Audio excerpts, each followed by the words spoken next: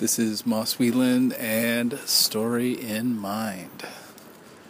So let's see, it's about midday, and just getting up for a walk.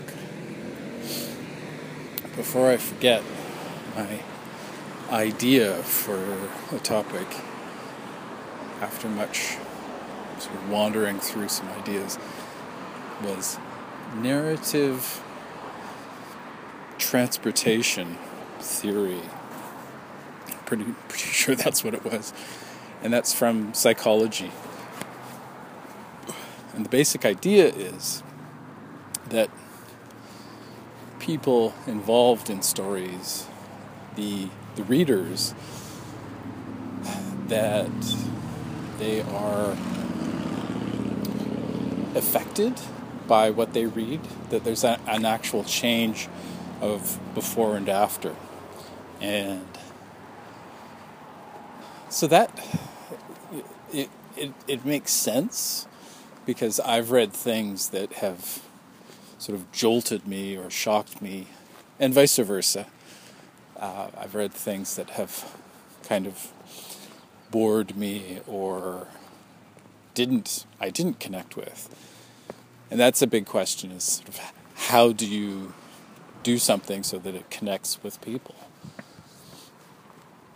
Make a connection.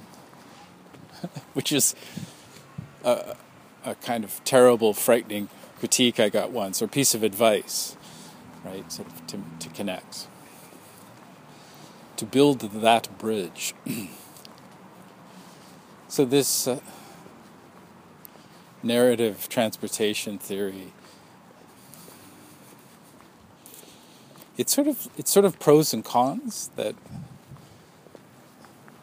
I had been feeling that, there's a potential within story, and I've noticed that as well, that people they'll write stuff, they'll have this agenda, and then for some other people it's sort of this mishmash of, I'm going to do this thing, I'm going to write this, and that say there's personal elements to it, the motivation for doing it, and then there's a sense of community, especially, say, in what I see with Twitter. There's these groups that form, especially, say, within genres or within age groups of writers. And so there's this social aspect where there's this encouragement going on.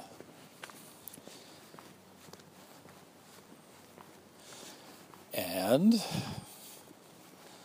two, then there's it's interesting because, when you're inside it, you don't view it as political, but everything is political, right? It's not just, one TV show that you don't like. It's just, you like the politics that you like, and then at the same time, there's subjects that we can all agree on. It's interesting too that sort of say we'll sacrifice subjects in order to, so that our side is winning. And just the weird this weird part of politics where, in order to have a democracy, we have to have this binary. We constantly have to be moving back and forth between these two sides. So that, there's less chance of us living in a situation that we don't like, which is so interesting. That in a big way we are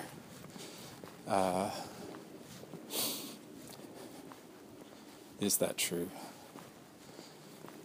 I think it's always about, we're always pulling, and of course it's the majority. The majority is also always pulling us in a certain direction.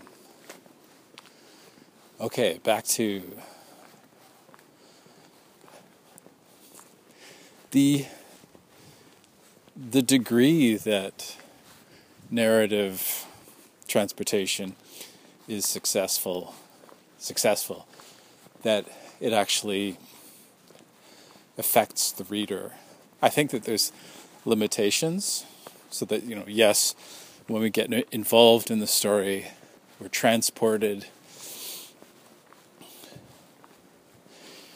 Reading in this theory is equated with a journey, right? So we go on this journey, which ties really nicely to Joseph Campbell's hero's journey.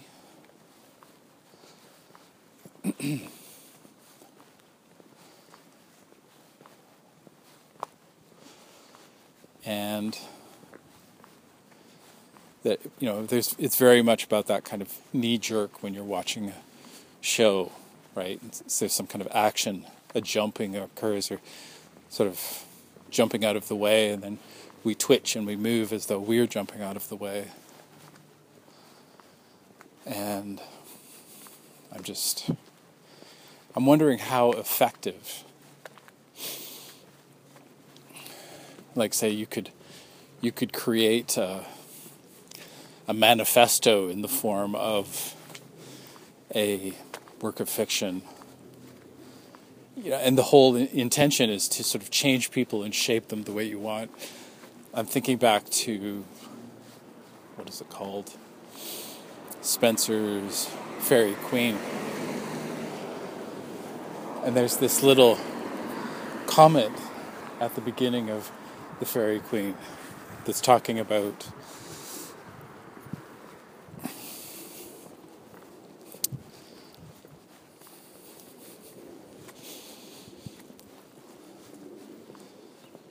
the purpose of the work. That is, it is to shape. I think it says to shape a gentleman. So this is being written 500 years ago, and the Faerie Queene is one book. There's supposed to be 12 books, but the author died, so we got 6 books. It's poetry, but there is a story, and it does affect, to one degree or another. It's not written. It is readable, but it's definitely from another age, and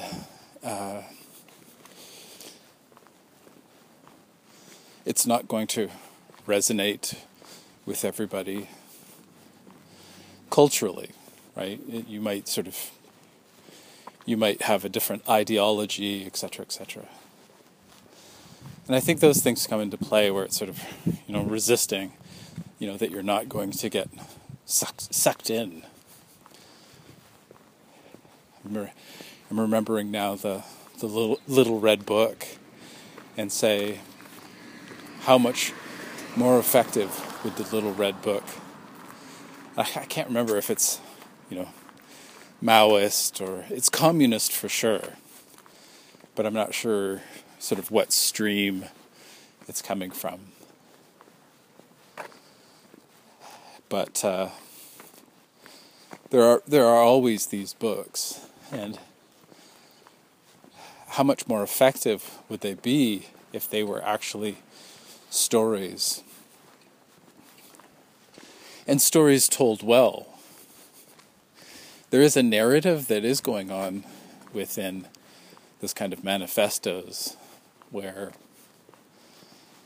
we have a theme, right? We have an argument that's going on, and it might be incredibly biased, but there is a narrative. And say part of the narrative is to be saying, sort of to create sort of situations and settings, that this, here's the other, here's the big other, the big bad other that's going to blow down your house, and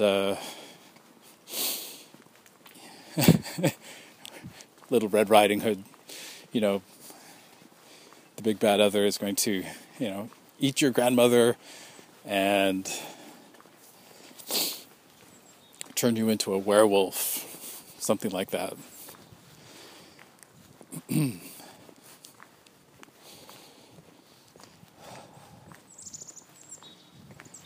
Okay, so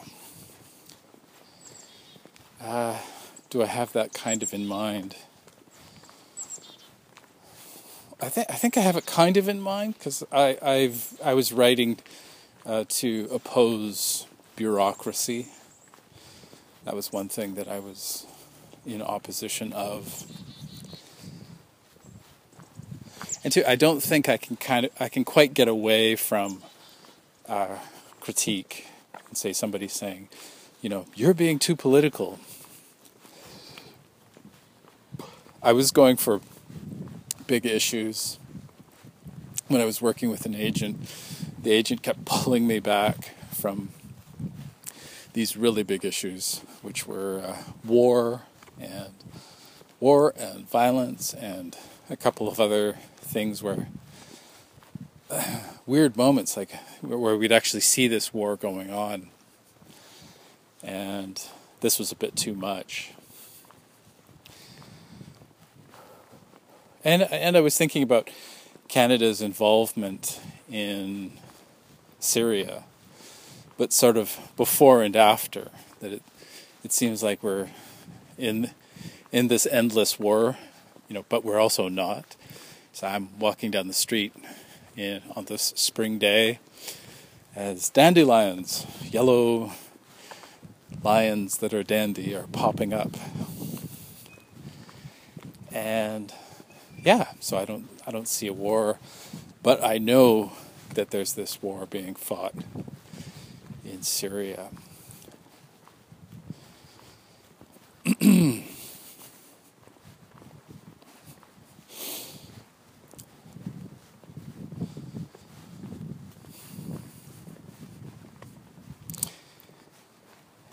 So I remember just about the time I stopped reading the news that there was this weird celebration that Canada had made, like say a Canadian soldier who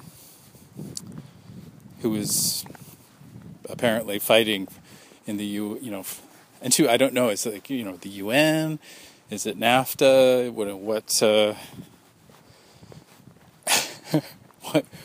what group? What's the association? And that we had, and two, I can say it's like I'm part of this, had made, the longest rifle, sniper shot in the world. A sharpshooter had killed another person. And this was in the news. And I was really conflicted. I sort of, so someone has murdered someone else in a conflict, and the conflict too, what's it really about? Like say, and two, I could have gone on and spent a long time looking into it and sort of, why? But for me, so that's part of why I was writing what I was writing, and that really questioning. It's like, is this how we're going to spend the last 100 years? We're just going to keep doing this stuff? And, I want to get off the planet. I want to go to the moon and Mars. I want that to be the legacy. And, is there a way to stop, the mass extinction that is just around the corner?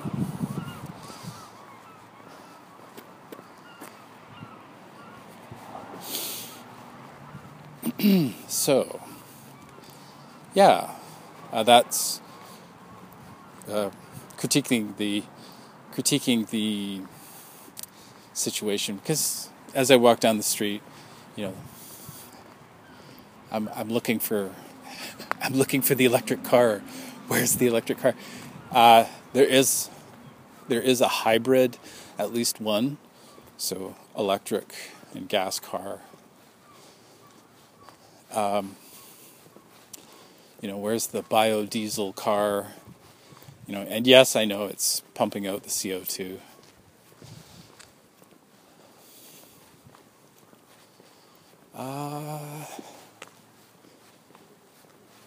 So the politics. And, I think the politics that I'm writing is the correct one. But it is a good idea to show both sides of the equation. So, we're not harping on and on about one thing. One way is the right way. But instead looking at alternatives.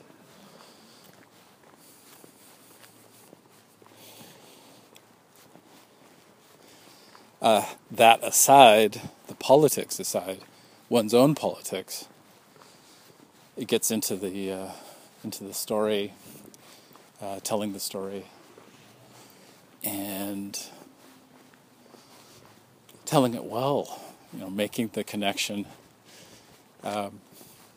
getting close to the suspension of disbelief, where we cease to, be where we are. Instead, we're transported to this other place.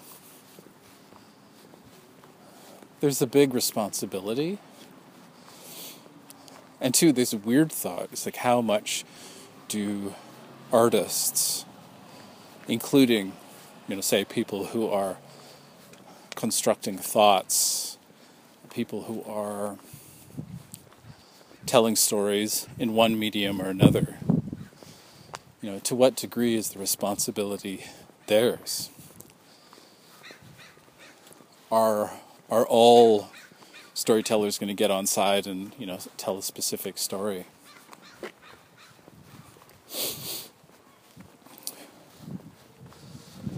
For example, cautionary tales. There's stories, there have been stories for a long while about post-apocalyptic. It's so interesting that we use that term.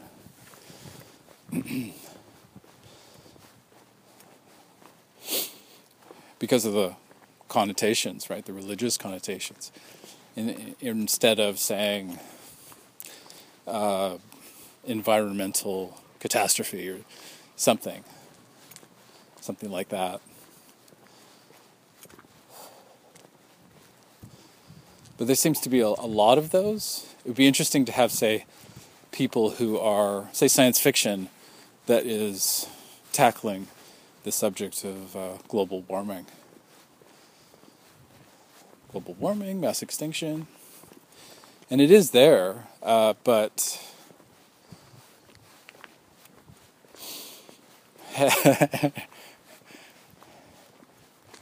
just sort of feel like, it's like, well, we're kind of cutting it close here. I'm sure that when things really get toasty, then, of course, all the movies we're going to be seeing are going to be about, carbon scrubbers. Do you have a carbon scrubber? Every household should have, a carbon scrubber. And this huge switch over, this last minute attempt to, correct things, and or will we? Or, are we going to just sort of keep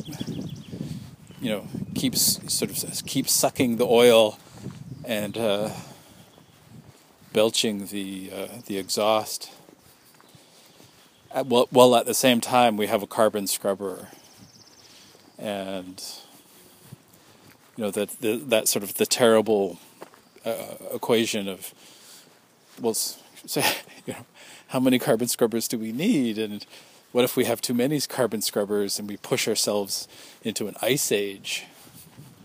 So actually sort of figure out the the balance, to create this balance. And, at least to get us in this kind of Goldilocks zone, back there.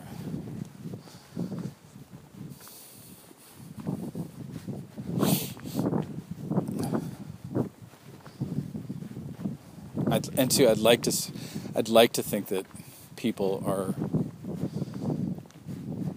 up to the task. We'll see.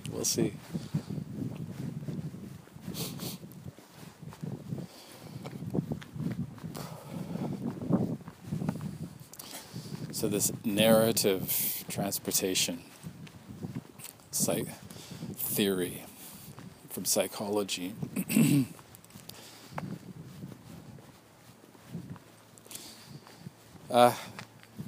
Could it be said that the stories that so captivate us reinforce where we're at?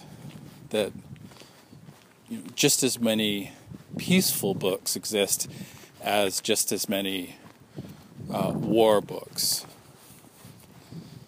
That for some reason or another, we promote violence, war, poverty, suffering, and sort of, idolizing. It's like, oh yeah, fame, fortune, power.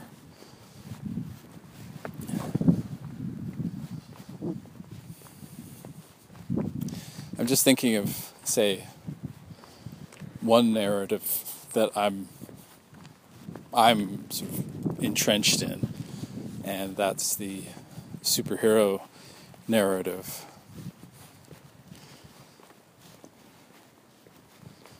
And there's a lot of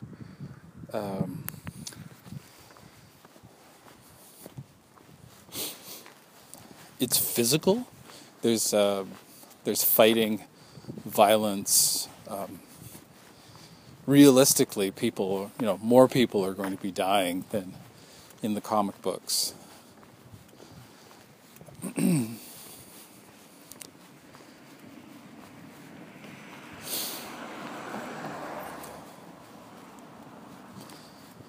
And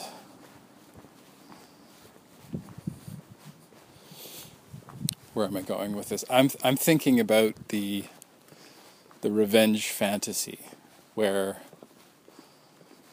that it's a good thing to get your payback, and then it's a good thing to beat up or kill this villain. That's the way to solve the problem. That's not entirely true. A lot of the times we have, the villain gets put into this prison, and now I'm backpedaling, or just getting into the other side of it. Sometimes there's super prisons, super cell blocks that are specially built to keep these people. And another side of it is Arkham Asylum. So it's a mental institution.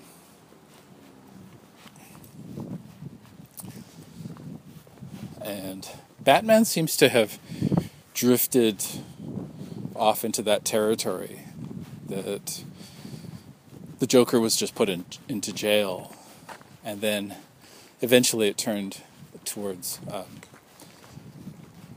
the Joker is mentally ill, and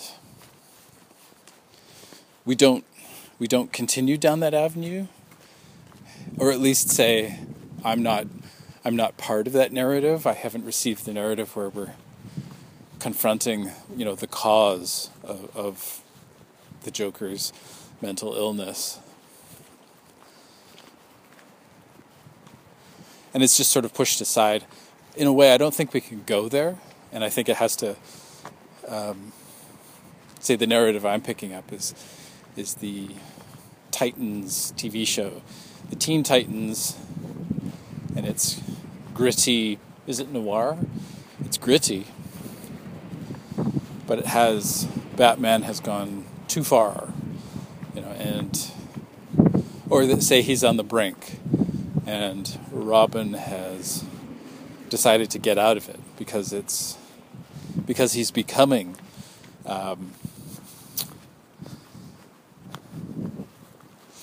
violent, right? So I think it's almost like, say, an addiction that sort of have to get out of it and reinvent yourself.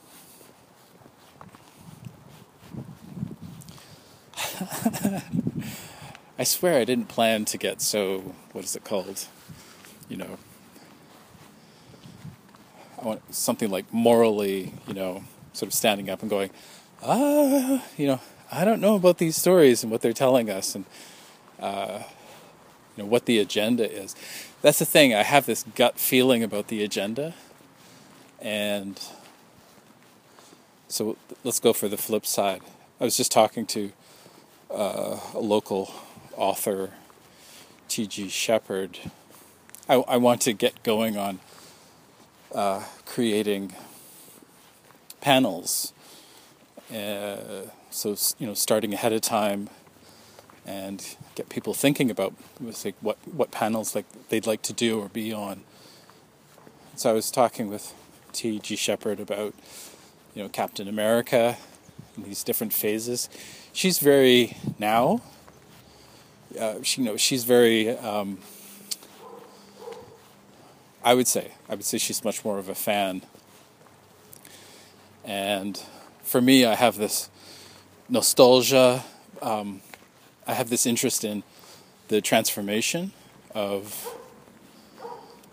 the war superhero, and then this tragedy happens, and yet the character is sort of reborn, awakens, and is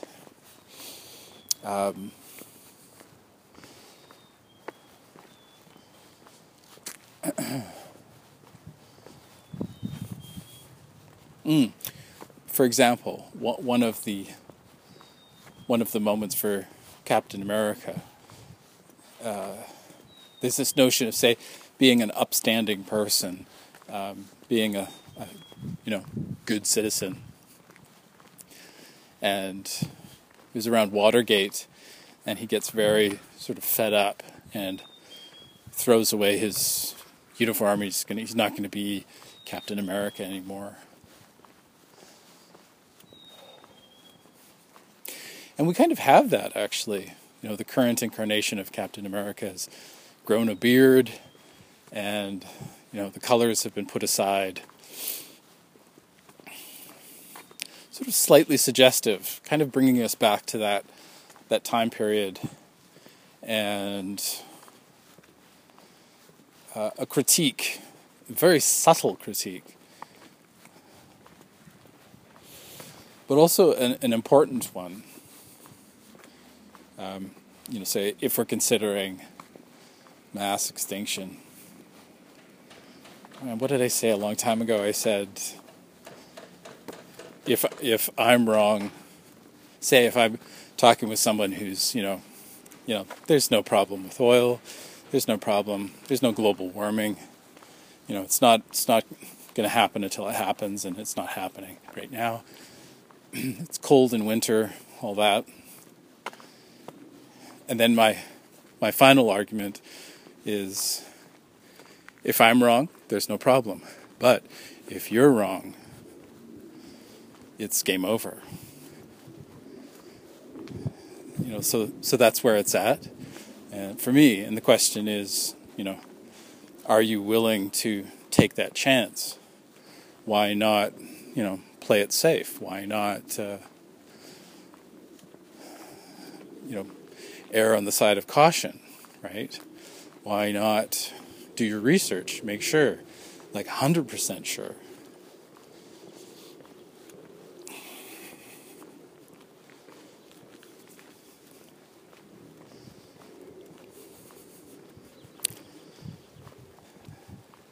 So that's where it all sort of boils down for me. That's that final statement. If I'm wrong, there's no problem. Maybe that could be my slogan, right? I could wear that on my T-shirt or something. My catchphrase.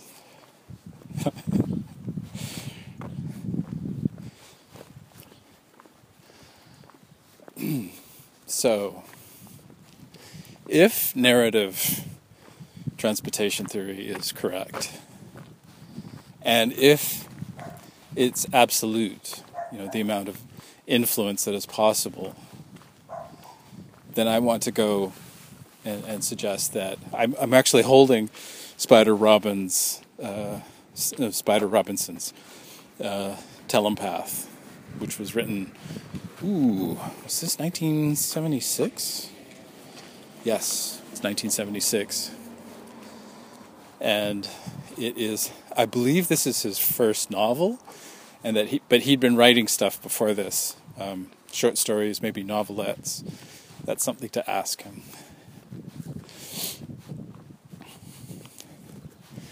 And it's set in the future after it's a pandemic. And very creative. I gotta say that. It's very, usually we get the kind of, zombie-esque pandemic, or it's a pandemic that just kills people, where this one's more elaborate. And, what else can I say? The protagonist is African American, right? And not a big thing is made out of it. It's just like, boom, this is how it is.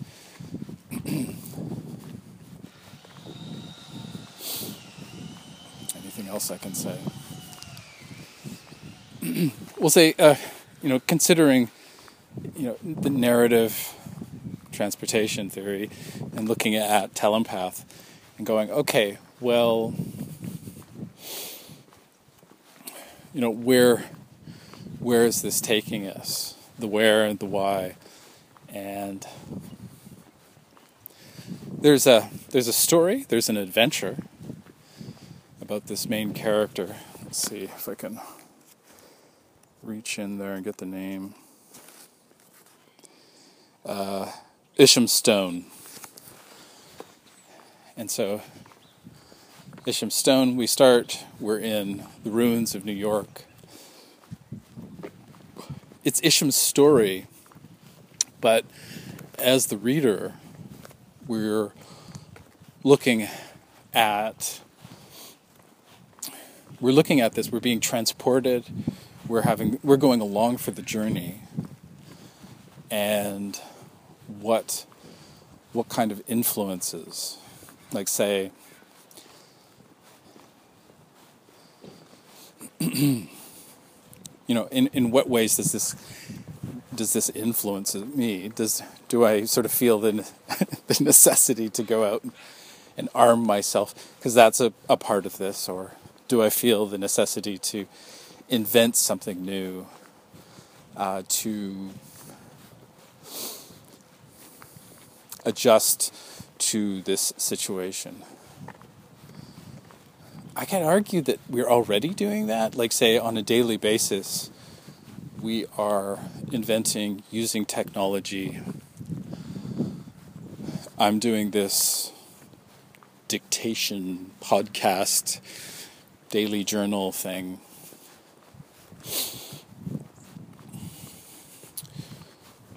So say, Telepath, what does it have the potential of doing?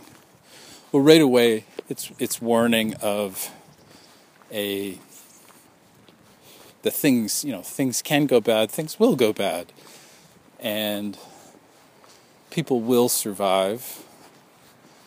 People, life finds a way in one way or another.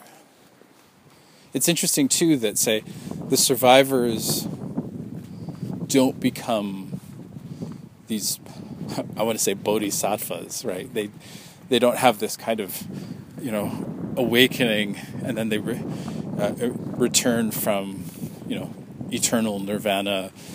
Just there's these great moments of in the story. I'm just remembering one where they meditate and get really calm, and they're doing some alms, and I think the description was zazen posture for sitting.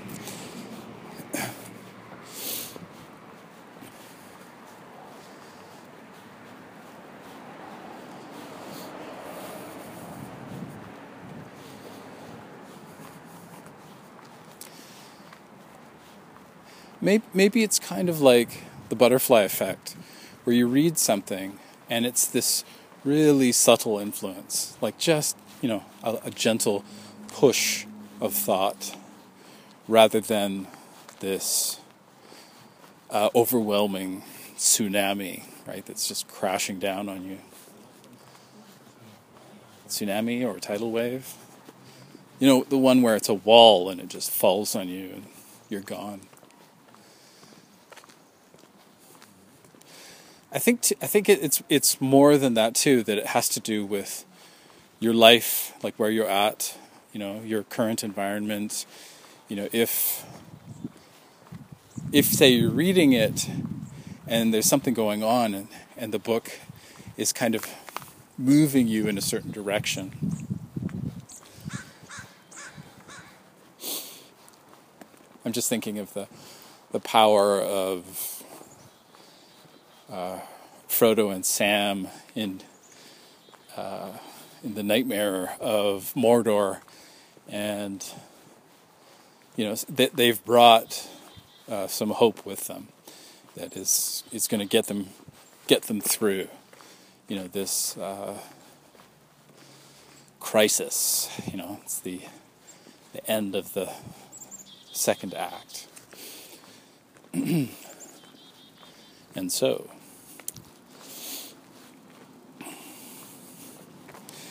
so reading Spider Robinson's Telepath, is that going to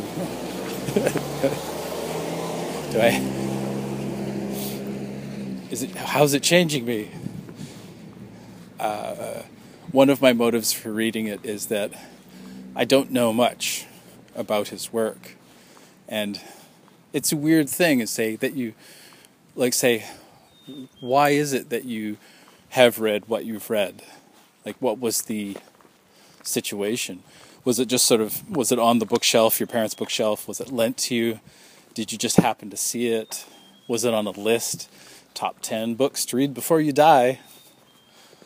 It's like, wow, I haven't read War and Peace, so I better get on that.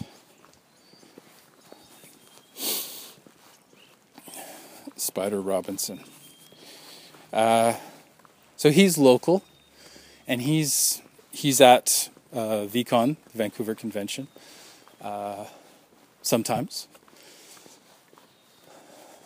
And two, he was there last year, and I was doing panels, and I was sort of in shock. I was wandering from panel to panel, and just sort of talking, and okay, no one's crucifying me, so everything's okay. Now I'm thinking of science conviction crucifixions, right? The nail him up, right? Just they need a new martyr. But no, he was at an event. Eileen Kernahan, she told me that we sort of crossed each other in the path in the hallway, right? And she said, oh, he's going to be at this event, and I was over at another event, and yeah. So I was like going, okay, come on, let's do some research, let's make this happen, and two, I might never see this guy. Like this might be the last VCon, or sort of you don't manage to meet this person. Another part of it is I wanted to go back to first book, and I wanted to check out his first book. And it's helpful for me because, it's every, I don't want to say it's a lot. I want at least 3 to 4 spelling errors. And the first one, I was just like, oh, thank goodness, because I had problems with mine. And then there were other spelling moments. And I was just like going, wow, okay, so this happens, and, Spider Robinson has a career, this wasn't the nail in the coffin. And some people freak out about it, but the story is it's so engrossing. And like say, considering the narrative transportation, it's working. I have moments where I'm there, and two different levels of effect. Spider Robinson is known for Callahan, and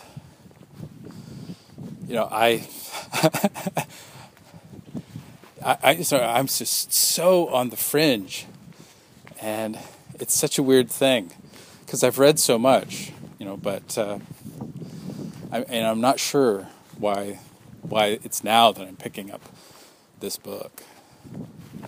But I'm glad I did. Is it going to change me?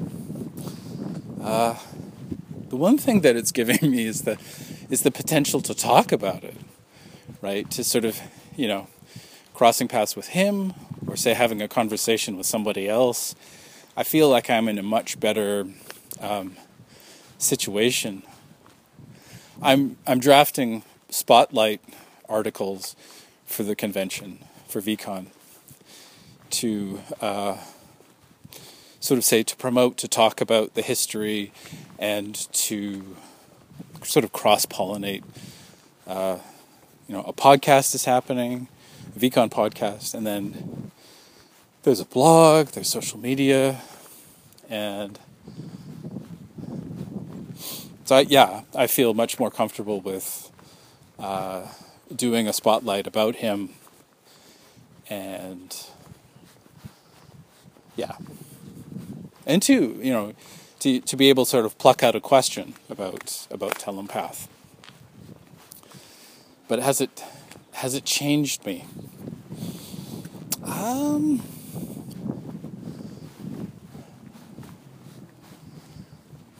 I think that going for there, you'd have to go into there is reference to the counterculture. There is reference to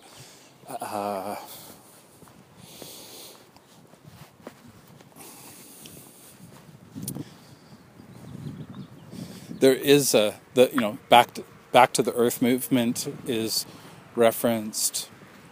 The contrast of that with, well, what does technology give us? And is there such a thing as clean technology? There's great twists in this. There's super intense twists. That's one thing I like about this book, is I've been reading along and it's like, what? You can't, what? In a good way. And that's an education for me, because I'm looking at it and going, wow, this is one way to tell a story. This narrative where there's this jarring activity.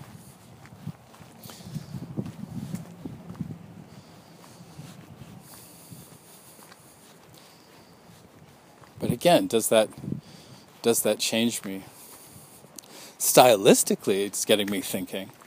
I'm going, I've got to remember this. But as a reader, considering the story, I think it's coming back to theme, coming back to the argument. And does it make an argument that's going to shift me in one direction or the other? I'd like to say that the best themes, not the themes themselves, but say the argument that's going on, and that if it is sincere, and if it is, it's not a hammer,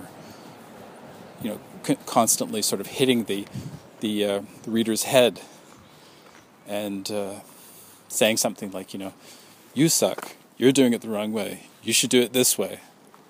That's completely a big turn off, ineffective, versus, let's take a look at the different ways. Let's take a look at this way. Let's take a look at that way. And how about another third way as we explore the theme?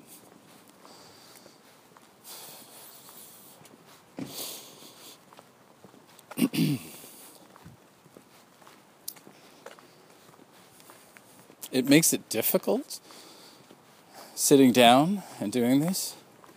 I think, though, that if you do have an agenda, as I do, that it makes it a great tool to consider, rather than just, theme, you don't care about it or think about it, but instead you're considering it. And not being cheap, not just, it's a hammer. I have a message. It's like, no.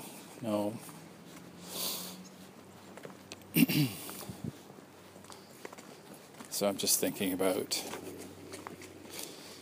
is it complexity? Oh, it's a cute little sports car, full of gas. I wonder where they're going. Let's see.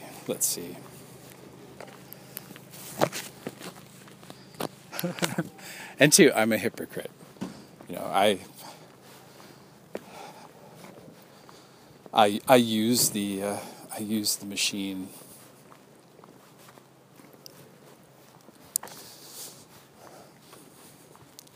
I'm still stuck on whether this book, is sort of changing me, subtly or otherwise. If I'll sort of be on the other side of the book, and I'll have this, huge awakening. I expect more plot twists. That's been established. I'm a fan of Spider Robinson's plot twists. No waiting for the end, right? You're going to be driving along in your little sports car, and boom! Mass extinction. Okay, so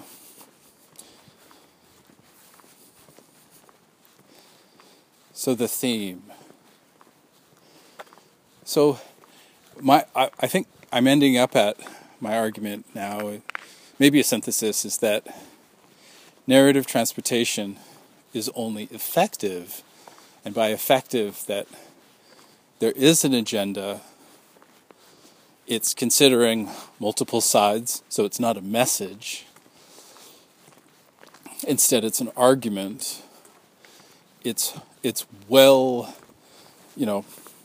it's well planned, it's well designed, it's sincere in showing different sides. So, and now I'm back to Telepath. Now, the one thing that this book does is that it does show all of these different paths, different sides. Enemies become friends. Enemies, but enemies are still threatening. They're still a threat. There's a question of truth and the reality of, I want to say, function. But say, you grow up inside one paradigm, and then you find out that it might be wrong, and then you're 100% sure that you've been lied to, and that this is a huge upset. And how do you cope with this? How do you live with this? Live within the lie, and just that, say, there are reasons. The villain has these very elaborate, they have their morality, right? They have what's important to them. And that's one interesting thing about Telepath, is that we get to see these different moments of, it might be, say, propaganda, right?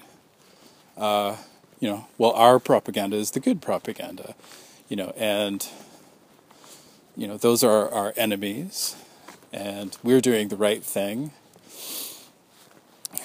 You want to be a good person, so you're going to be like us. And it might work for a while, but just naturally that starts to break down. And I think that's the problem with a lot of political manifestos, is you start to see the problems, the gaping potholes, the difficulty of just sort of a single-minded ideology that is not considering the multifaceted complexity that we are.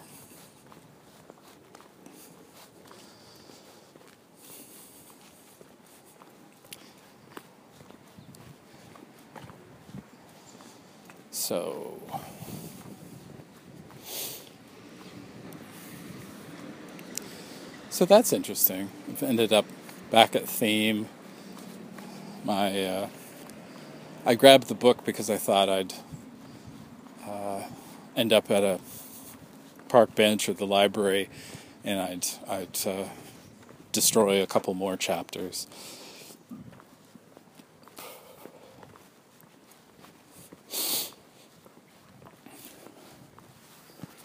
All right. So we're on the way back. It's got a little bit overcast, so the light has become, I want to say, diffuse. It's not clear and bright. It's sort of scattered, but it's not totally overcast. I did a full-on return to the second book, Moole's second book, and that is challenging to sort of get back into the story and stay there. And I had made a list, though, of all of the suggestions I had, and one of them was having a family figure who now is Aunt Jane, and I like it because of is it Miss Marple? I think it's Miss Marple from Agatha Christie, and she had nieces and nephews who would call her Aunt Jane, and she was sort of like their superhero, right? Driving her around, and as she solved crime mysteries.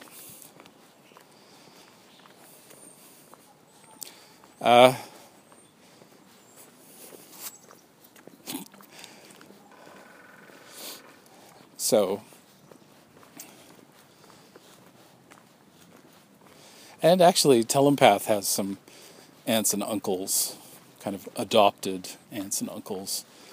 These scientists who are helping to rebuild the world, or rather to keep civilization going in the face of disaster. And it was great because there's this sort of two-sided quality to their nature. Kind of like, you're our friend, if you're on our side, but if you're not, you're our enemy.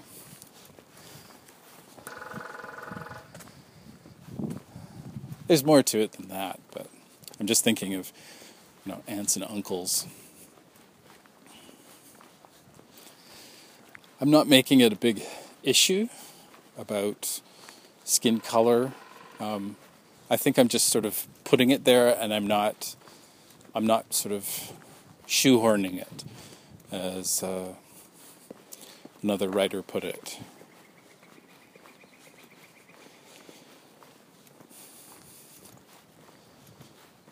And two, when I did the first book, skin color, I didn't make it a big issue, and why? And two, I didn't think about it, but now I'm sort of I think it's that I'm kind of considering it in a background kind of way. Say when I'm talking about language and culture, that's where I think the theme is.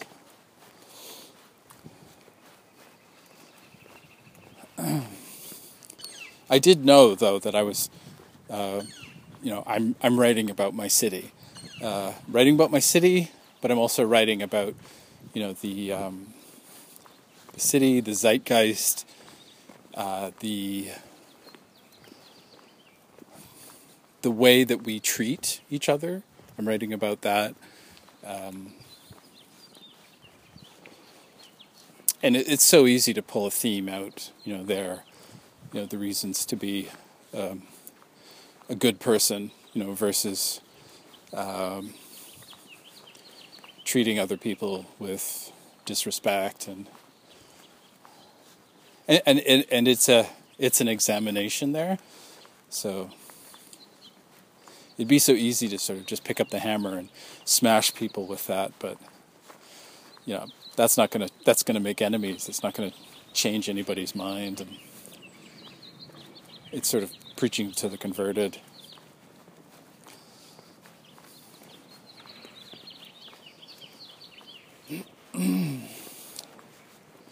But also, it's important to stand up against, and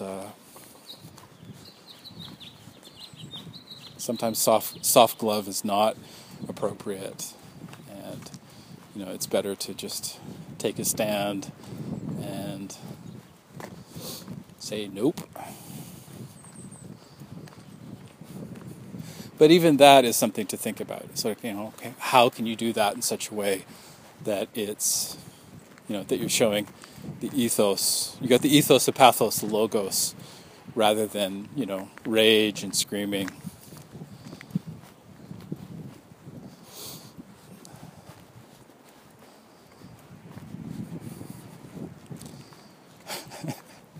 Narrative. What? Okay.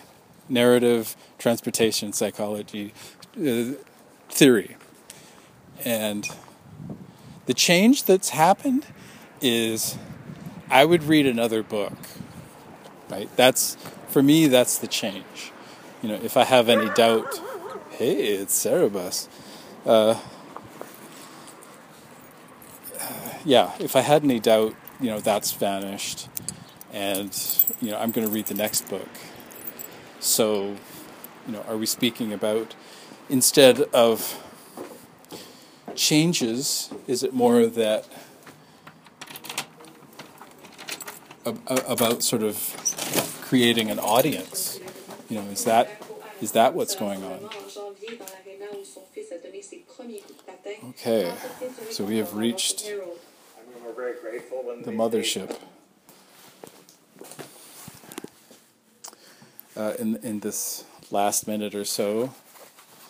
So I recommend Telempath, and I recommend considering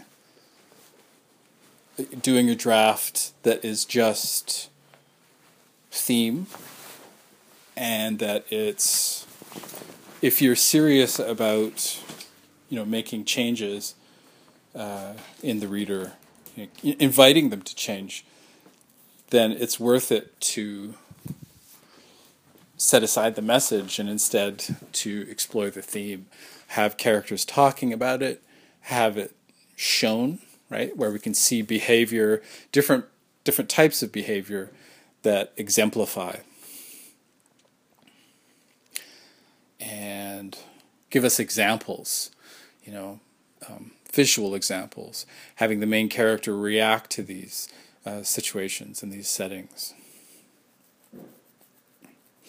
That's what's going to actually affect change, right? That's what's actually going to make things happen.